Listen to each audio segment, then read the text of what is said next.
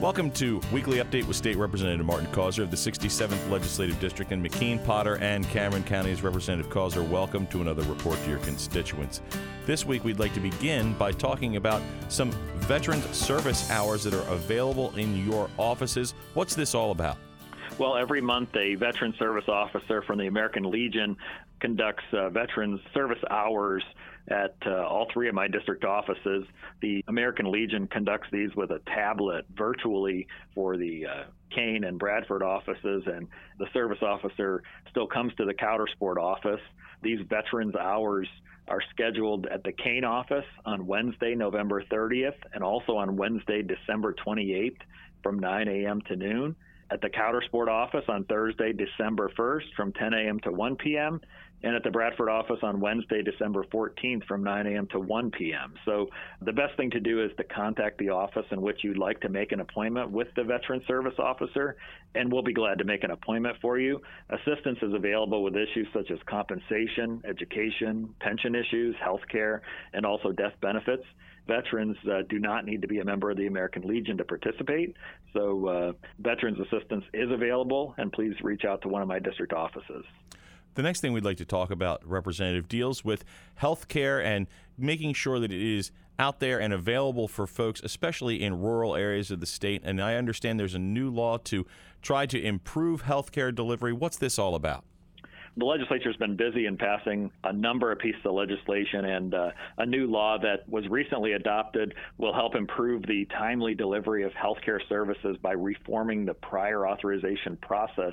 This is Act 146 of 2022, and it aims to simplify the prior authorization process, making it more effective, consistent, and transparent. The law requires insurers to make available an electronic communications network that permits prior authorization requests to be submitted electronically, and authorizations and adverse determinations to likewise be returned electronically. So with this law, our state will join 44 other states that already have this external review authority, and this will become effective in January of 2024. We're also working to fight child abuse and make sure that children are taken care of in our Commonwealth. What's the latest on this? Well, another law that we passed will aid in the fight against child abuse and neglect in the Commonwealth by giving Pennsylvania residents the opportunity to make a $5 charitable donation to the Children's Trust Fund when renewing their driver's license or state identification card.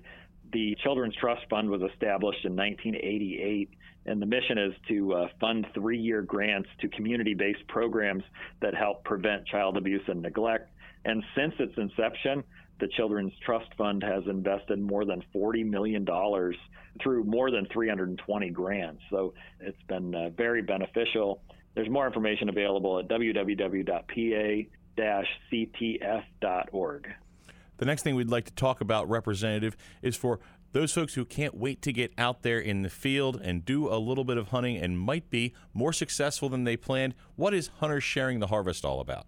Well, it is that time of year, and the Hunter Share the Harvest program is one that's been very helpful for providing venison across the Commonwealth for food pantries and community assistance centers, providing meals to folks in need. This is a program whereby the Pennsylvania Game Commission teams up with the State Department of Agriculture to accept deer from hunters who would like to share extra venison through this statewide network. The program reported near record participation last year with over 187,000 pounds of venison donated in the 21-22 deer season. Hunter Share the Harvest has distributed more than 2 million pounds of donated venison since 1991. So there's more information about this program at www.sharedeer.org. And finally, Representative, it is Thanksgiving season. The holiday is upon us. What do you have to say? Well, as we look ahead to next week, I'd like to wish everyone and their families a very safe and happy Thanksgiving. In honor of the Thanksgiving holiday, state offices will be closed on Thursday, November 24th, and my offices will also be closed on Friday, November 25th. PennDOT driver license centers will also be closed on the 24th and 25th. And so I do want to wish everyone a safe and happy Thanksgiving. Representative Causer, thank you for this informative report to your constituents, and tune in for another weekly update with State Representative Martin Causer.